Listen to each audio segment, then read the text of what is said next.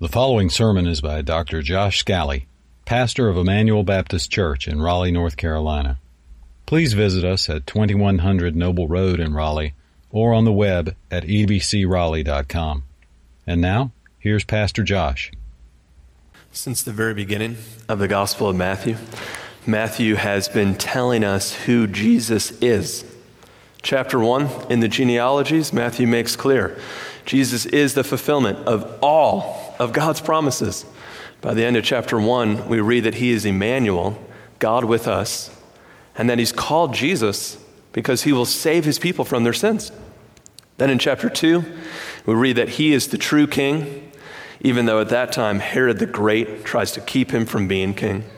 In chapter 3, God the Father publicly out loud says, "This is my beloved Son, in whom I am well pleased." John the Baptist says, "Make paths straight. He is the Messiah. Repent, turn to him." Chapter 4, Jesus is the only sinless person who overcomes every one of Satan's temptations. Chapter 5 through 7, Jesus is the great teacher of the Sermon on the Mount. Chapters 8 and 9, Jesus is the king who heals and saves. Chapters 10 through 13, Jesus is the proclaimer of the gospel of the kingdom. But through all of these proclamations of who Jesus is, there has been a gap between reception and rejection. And that gap, though those roads were initially close together, throughout the Gospel of Matthew are widening and widening and widening, until one day they come to an eternal fork in the road. Those who receive Jesus are part of his heavenly kingdom and know his presence forever. Those who reject Jesus are outside of the kingdom, and according to Jesus, will inherit darkness, weeping, and gnashing of teeth for eternity. So who is Jesus? Well, Matthew's been telling us for 14 chapters. So then why is it so hard to receive him as who he truly is? Because fear and doubt can cloud the truth. Fear and doubt can cloud the truth. That is the point of Matthew chapter 14. We're going to see fear and doubt cloud the truth of who Jesus really is. All right, here's how it breaks down. Part 1, a violent murder. That's chapter 14, verses 1 through 12. Then part 2, two incredible miracles. Then part 3, this is who Jesus truly is, if you don't let fear and doubt cloud yourself to him. Ready? Part 1, let's look in verse 1, Matthew 14. At that time, Herod the Tetrarch. Who's Herod the Tetrarch? He's not Herod the Great in chapter 2. That's his dad. Herod the Great in chapter 2 was the one who tried to murder all of the baby boys in Bethlehem and beyond because he hated the idea of Jesus taking any power from him. This is his son, one of his sons. Herod Antipas is what he's known in other texts and in history. He ruled the provinces in which Jesus and John the Baptist primarily ministered.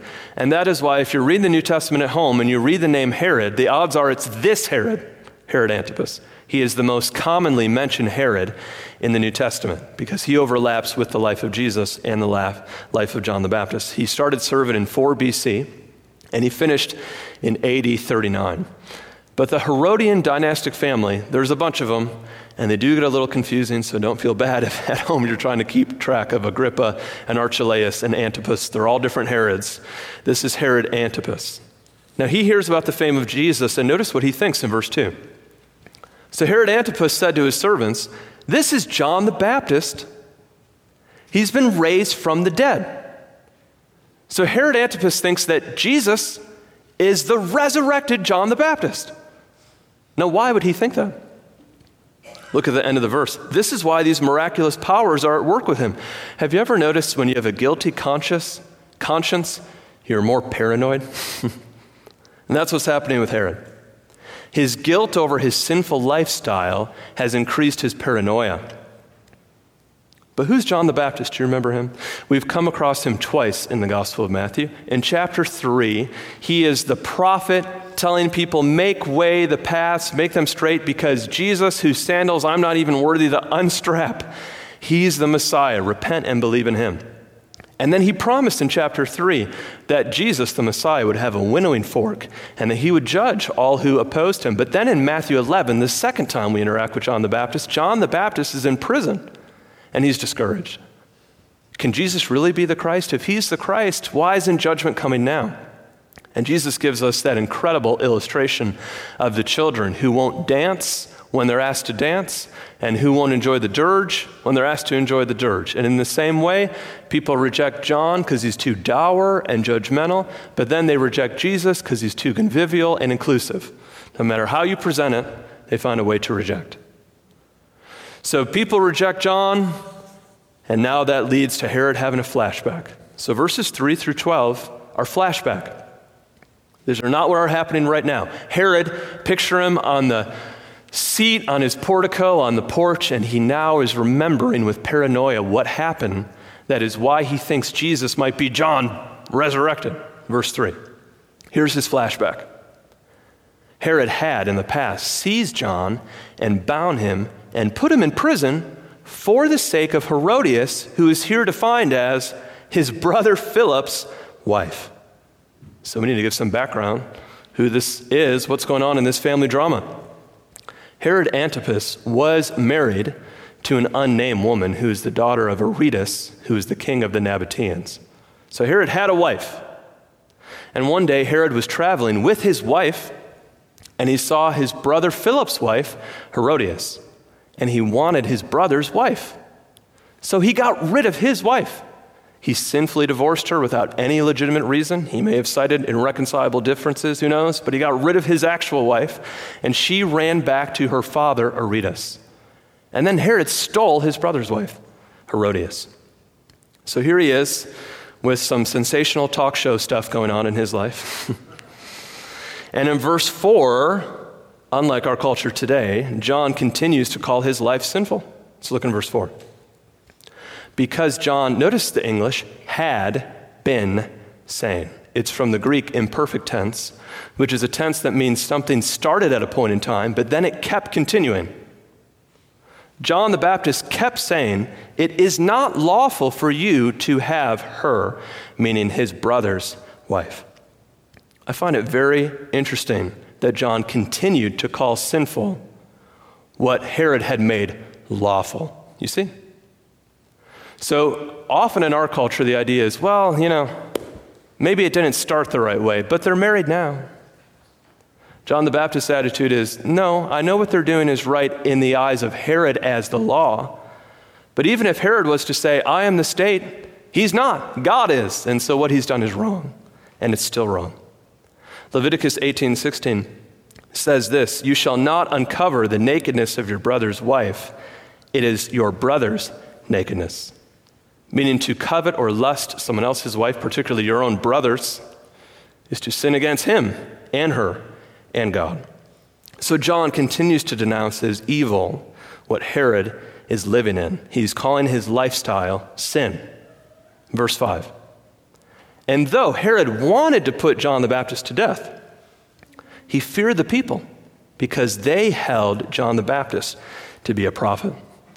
One commentator explains the dynamics between Herod and Herodias very well when he writes, like Ahab, Herod Antipas was wicked but weak. And Herodias, like Jezebel, was wicked and ruthless.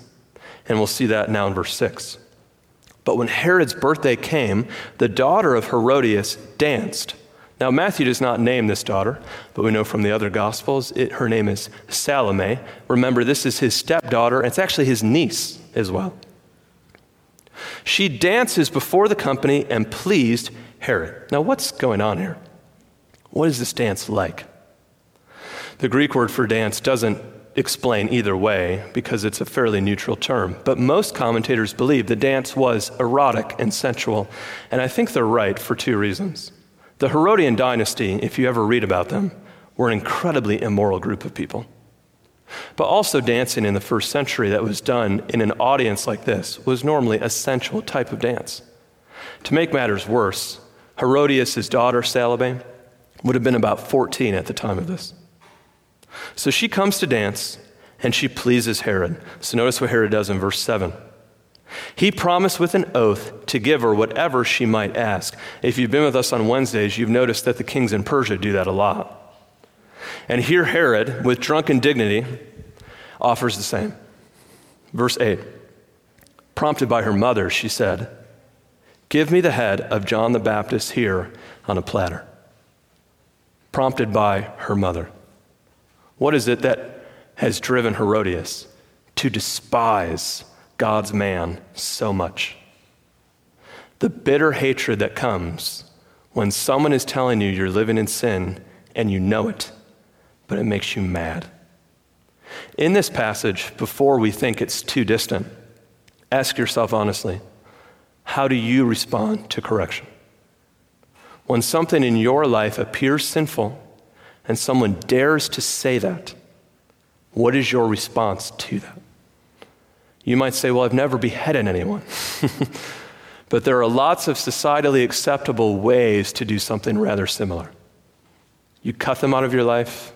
You remove them from any door of influence, because how dare anyone suggest that there's something wrong about you?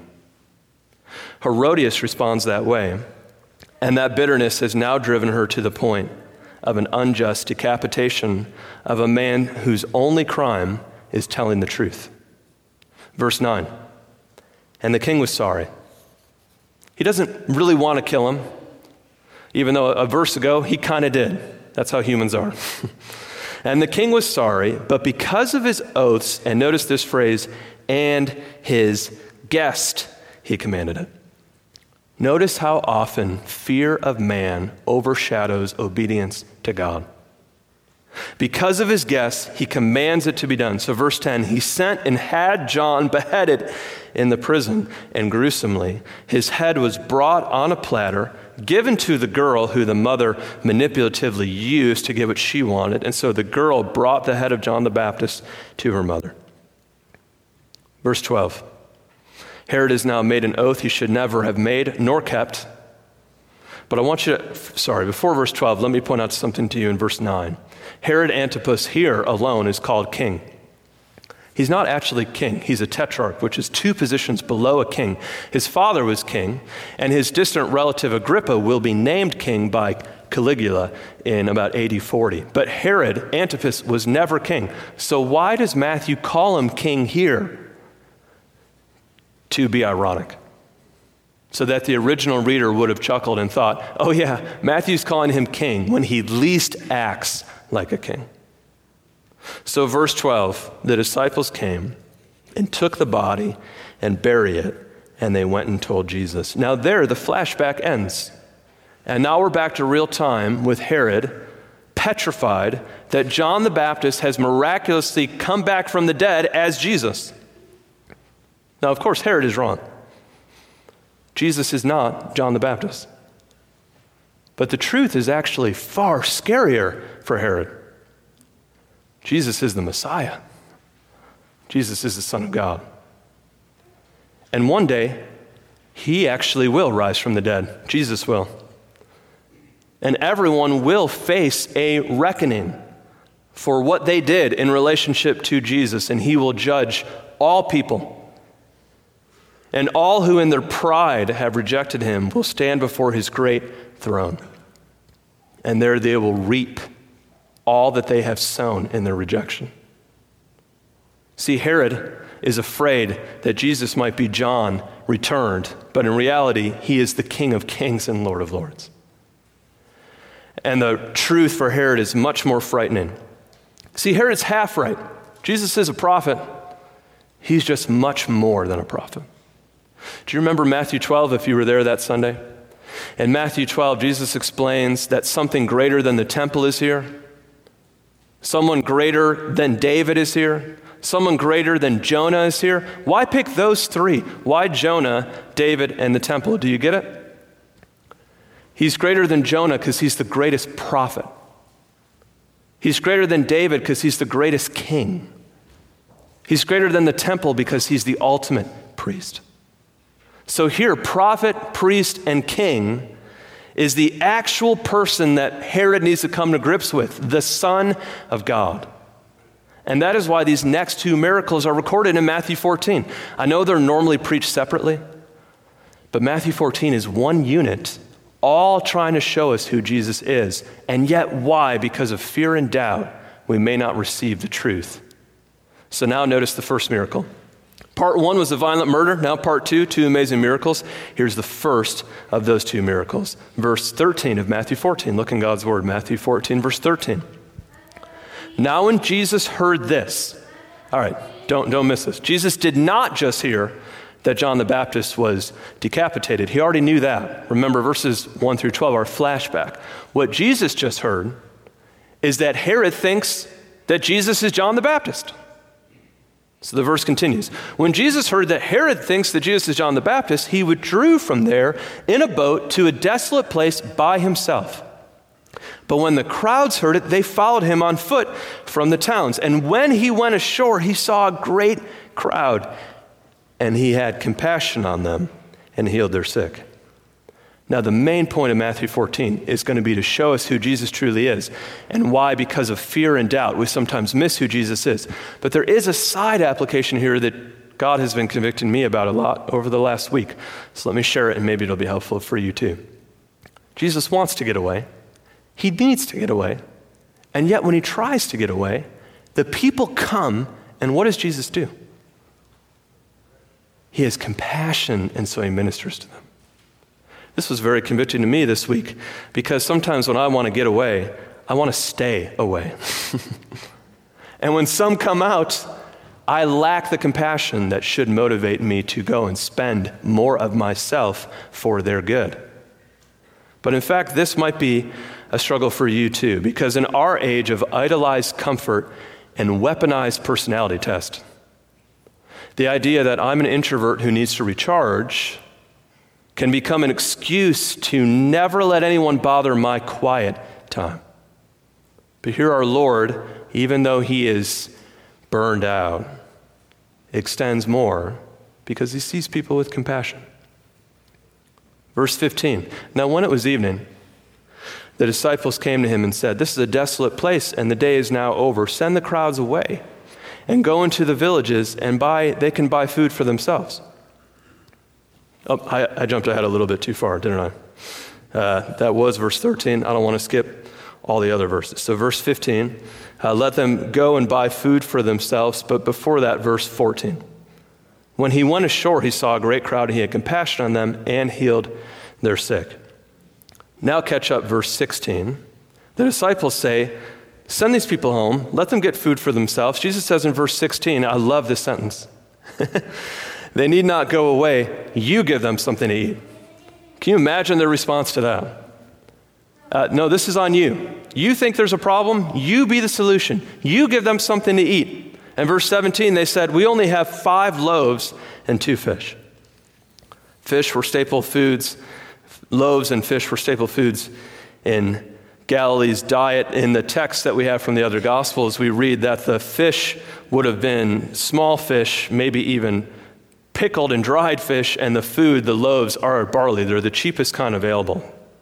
Now, this is the only miracle recorded in all 4 Gospels, but it points to the same point in all. The disciples say, "We only have these limited resources. How could we ever do what you're asking us to do?" But see, they've overlooked the most important resource they have. They have Jesus.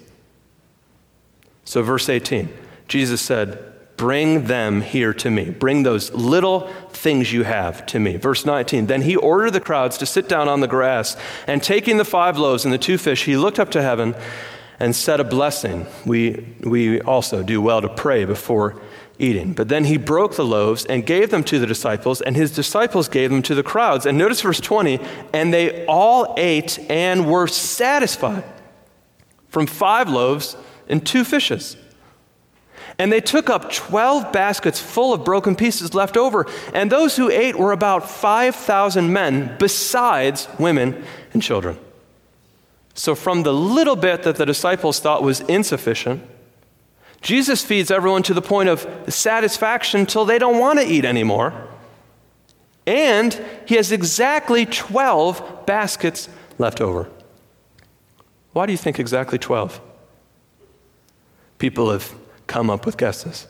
I think the clearest answer is because there are 12 apostles who said, we don't have enough. What a lesson this is to you and I when we're ministering and we feel we're on empty. See, Jesus is reminding us, not only can I work through you to do everything that needs to be done to others, I also won't forget to provide your needs as well.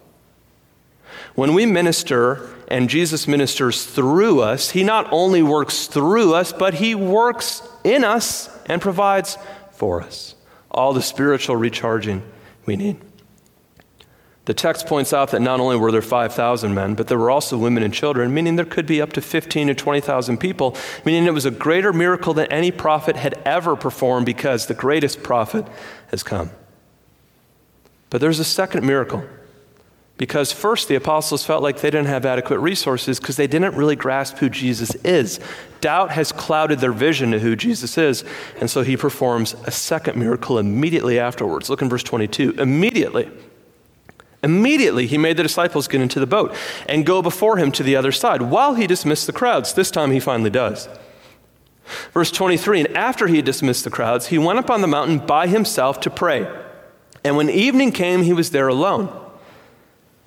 But the boat by this time was a long way from the land. The Greek actually says many stadia, which would translate to at least a mile or two. The river here at this point, the lake, was about 8 miles wide. So he's a significant amount of miles from the boat.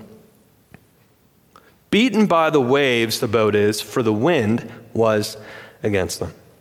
So Jesus is praying alone in the mountain, and his disciples are on the boat. Now verse 25, and in the fourth watch of the night, which would be about 3 to 6 a.m., which means Jesus has been praying for at least 3 hours by himself.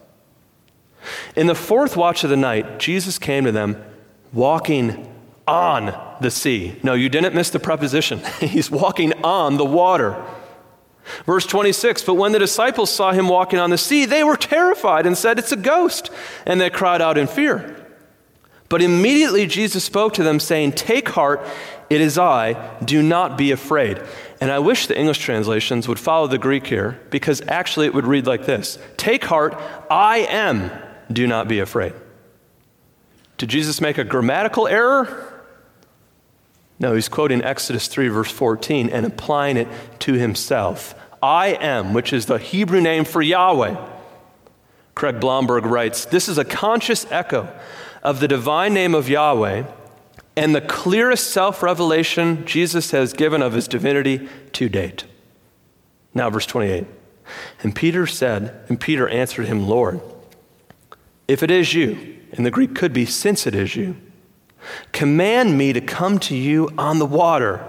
Verse 29, Jesus said, come. So Peter got out of the boat and walked on the water and came to Jesus. But notice verse 30. But when he saw the wind, he was afraid. And beginning to sink, he cried out, Lord, save me.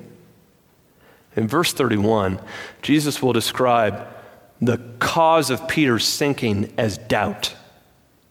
Peter got out of the boat because of faith in Jesus. Peter walked on the water because his eyes were fixed on Jesus. But then Peter shifted his attention away from Jesus and his faith as well when he saw the wind and the storm. Peter had believed Jesus, but his faith wavered as the waves kept crashing. And yet Jesus reached out to save this sinking believer. Verse 31, Jesus immediately reached out his hand and took hold of him, but then he does challenge him, saying to him, "O you of little faith, why did you doubt?" Jesus does something that we must learn to do. He takes doubt and scrutinizes it with an inspecting glare. Why did you doubt? You know what Jesus is teaching us to do? To doubt our doubts. To realize that our doubts aren't as strong as we think they are in a given moment. And under serious investigation, they crumble. This week I was reading an essay by Michael Poliani called The Critique of Doubt. He writes that doubt and belief are ultimately equivalent. To doubt denies one belief in favor of another belief, which you choose not to doubt for the time being. See, Jesus is teaching us to doubt our doubts. Peter initially believes Jesus can empower him to walk on water, and then he does walk on water. But then Peter has a more powerful belief in the form of doubt. The storm could drown him. Today, we also may initially believe of what Jesus can do based on what he reveals in his word. Remember, Jesus told Peter, come, so it's based on his promise. But then you can have a more powerful counter belief in the form of doubt. You can fear societal or occupational or relational consequence. What Jesus calls when we get rid of truth in light of something that feels more pressing for our own safety, he calls that doubt.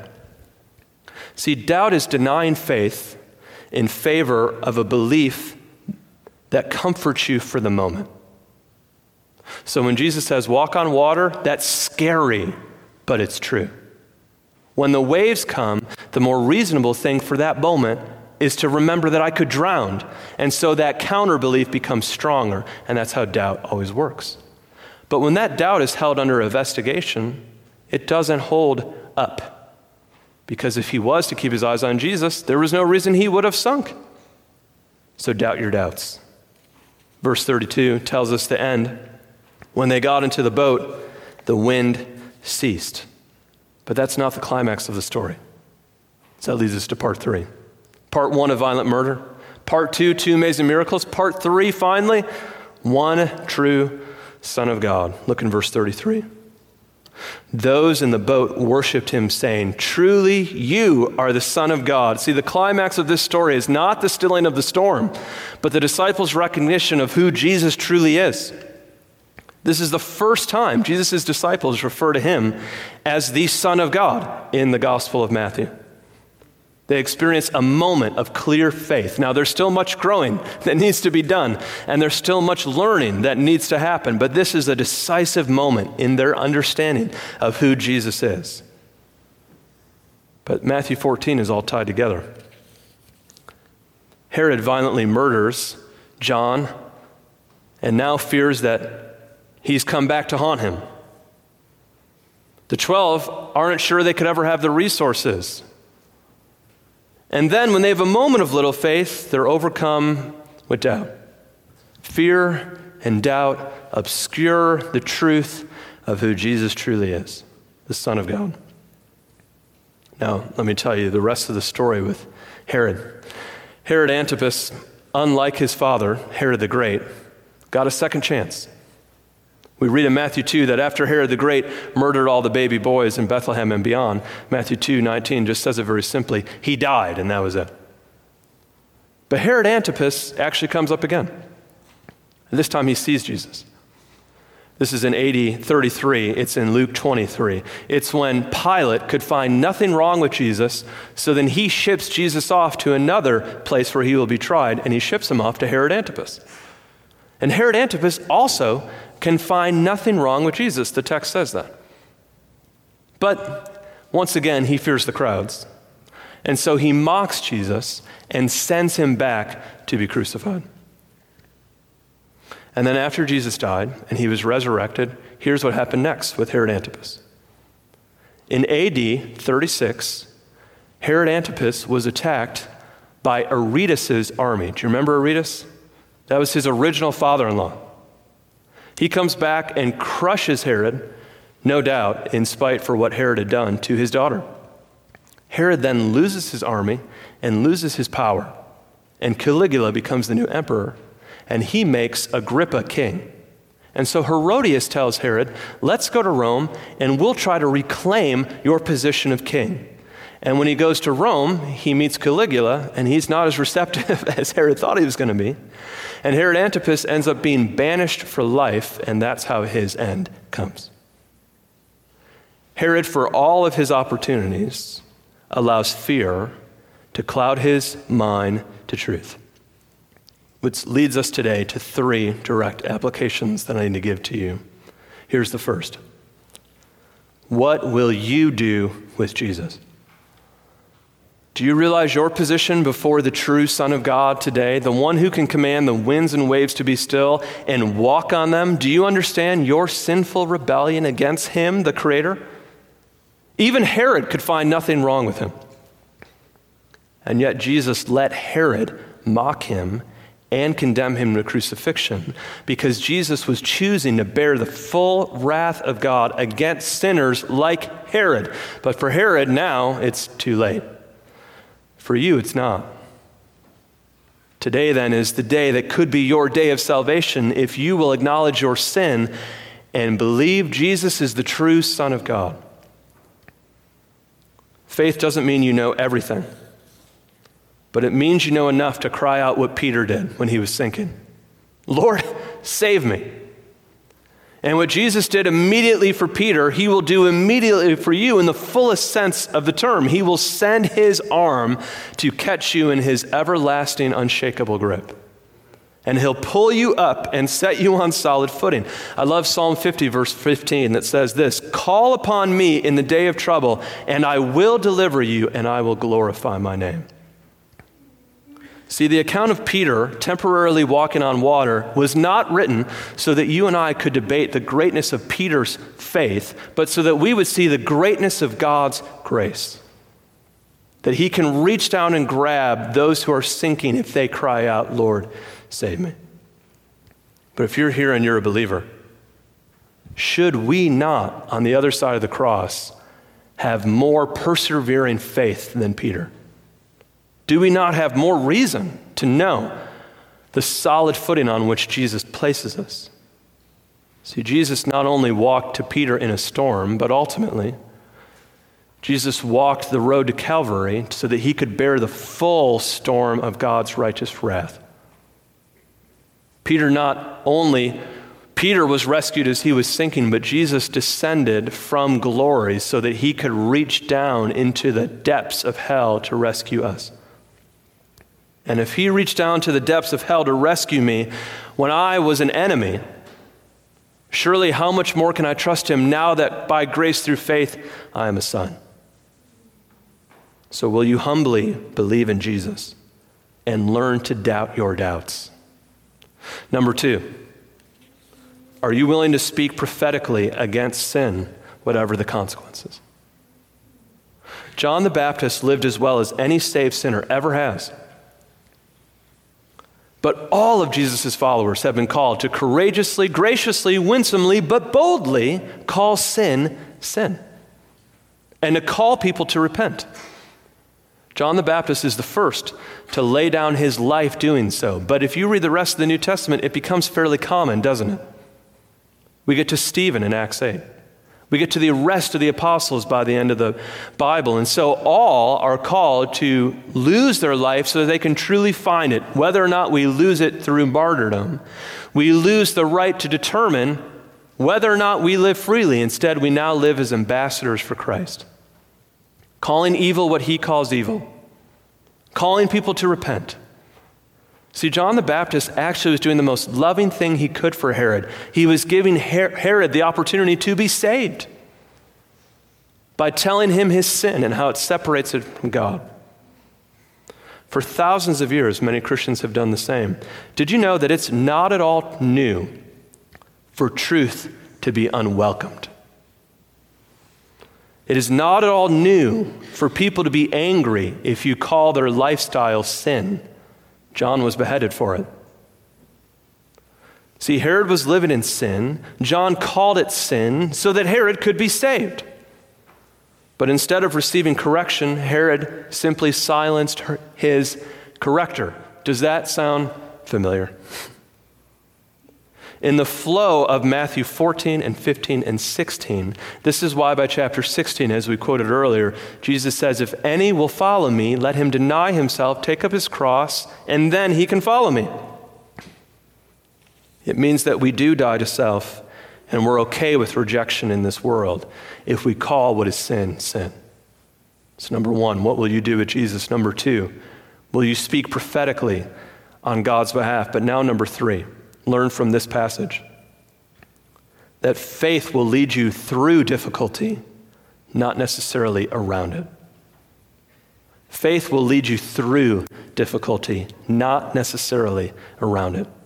In Isaiah 42, God is making a promise to his covenant people, Israel, but it's a promise in principle that's true for all of those who are God's true people through faith. Here's what God says in Isaiah 42, verse 1. Fear not, I have redeemed you. I have called you by name, and you are mine. When you pass through the waters, I will be with you. I know many days we wish it said, when you go around the waters, I will be with you. But he said, when you pass through the waters. Do we not know this from Psalm 23? Though I walk through the valley of the shadow of death, I fear no evil, for thou art with me. These passages remind us that God often in his wisdom does not send us around difficulty, but in faith, he brings us through it. And that faith is buoyed not by our strength, but by doing what Peter unfortunately lost, fixing our eyes on Jesus, the author and finisher of our faith. Our faith is not buoyed by our resources. Our faith is buoyed by the person who can take 5 lousy loaves and 2 crusty fish and feed thousands. When Jesus looks at you and says, what are you going to do? The answer is, we come to him, Lord, with you all things are possible. Let's close in prayer this morning. God, teach us to praise Jesus in the storm, so that when we're walking through the waters, it is seen that he is with us. Free us from the idolatry of comfort that is so common in our culture that teaches that anything difficult must not be from God, when in reality we have books like Job. We have promises like trial will bring forth character and perseverance, or that Peter tells his audience that he will add to our faith so that its genuineness will be tested like gold is purified by fire so that Christ will be glorified. Remind us, Lord, that you sent the 12 apostles in a boat in a storm. And it was there that had they looked at you, they would have walked on it. Remind us, Lord, that our resources when we look at ourselves are always inadequate. Because with man, it is always impossible. But with God, all things are possible. So help us to look at Jesus and not look past him. In this passage, we see Herod terrified that John the Baptist may come back. Well, the truth is way worse for anyone who rejects Jesus. Jesus has come back. And he now will judge all people in relationship to what they do in response to him. Remind everyone this morning that if they reject Jesus Christ in pride, there is no second chance. So may they put their faith in Jesus Christ and find that he has taken the wrath that they don't have to face, but they will face if they reject Jesus. For those of us who know the Lord, remind us that Jesus Christ is sufficient and we are complete in him. So each day, remind us who will never leave us or forsake us, so that that truth knuckles down to the depths of our soul and gives us the confidence that keeps us from shame.